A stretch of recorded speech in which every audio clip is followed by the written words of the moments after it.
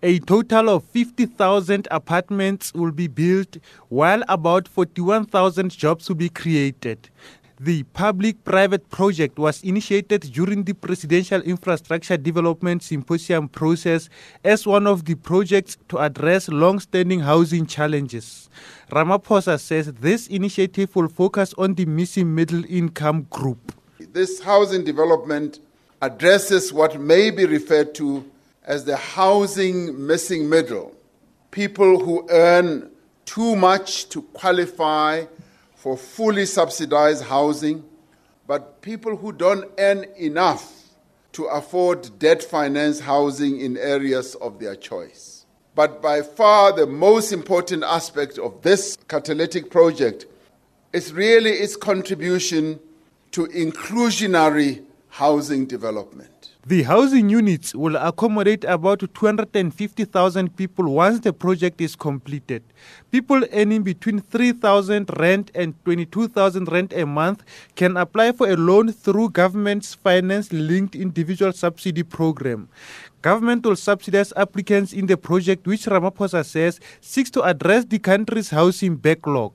While a minority of our people lived in comfort and security, with access to centers of commercial activity and the best of facilities, the black majority were confined to townships, almost to the backyard of South Africa, that only served as labor reservoirs or reserves. In the rural parts of our country, this was even worse, with the underdeveloped Bantustans, as they were called then, existing alongside more affluent so-called white South Africa.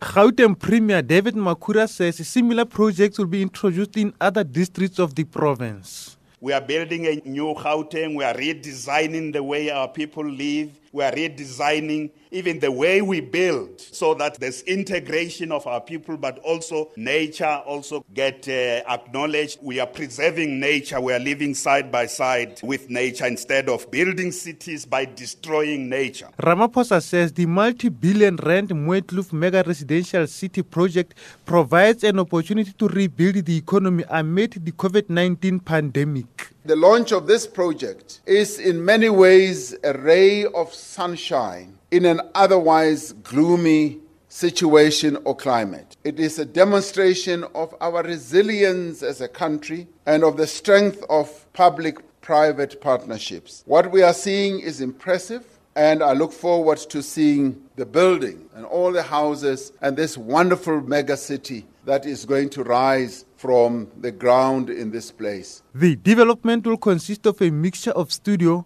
1, 2, and 3 bedroom apartments in 18, 20, or 38 unit blocks. I'm Maluti Ubuseng in Pretoria.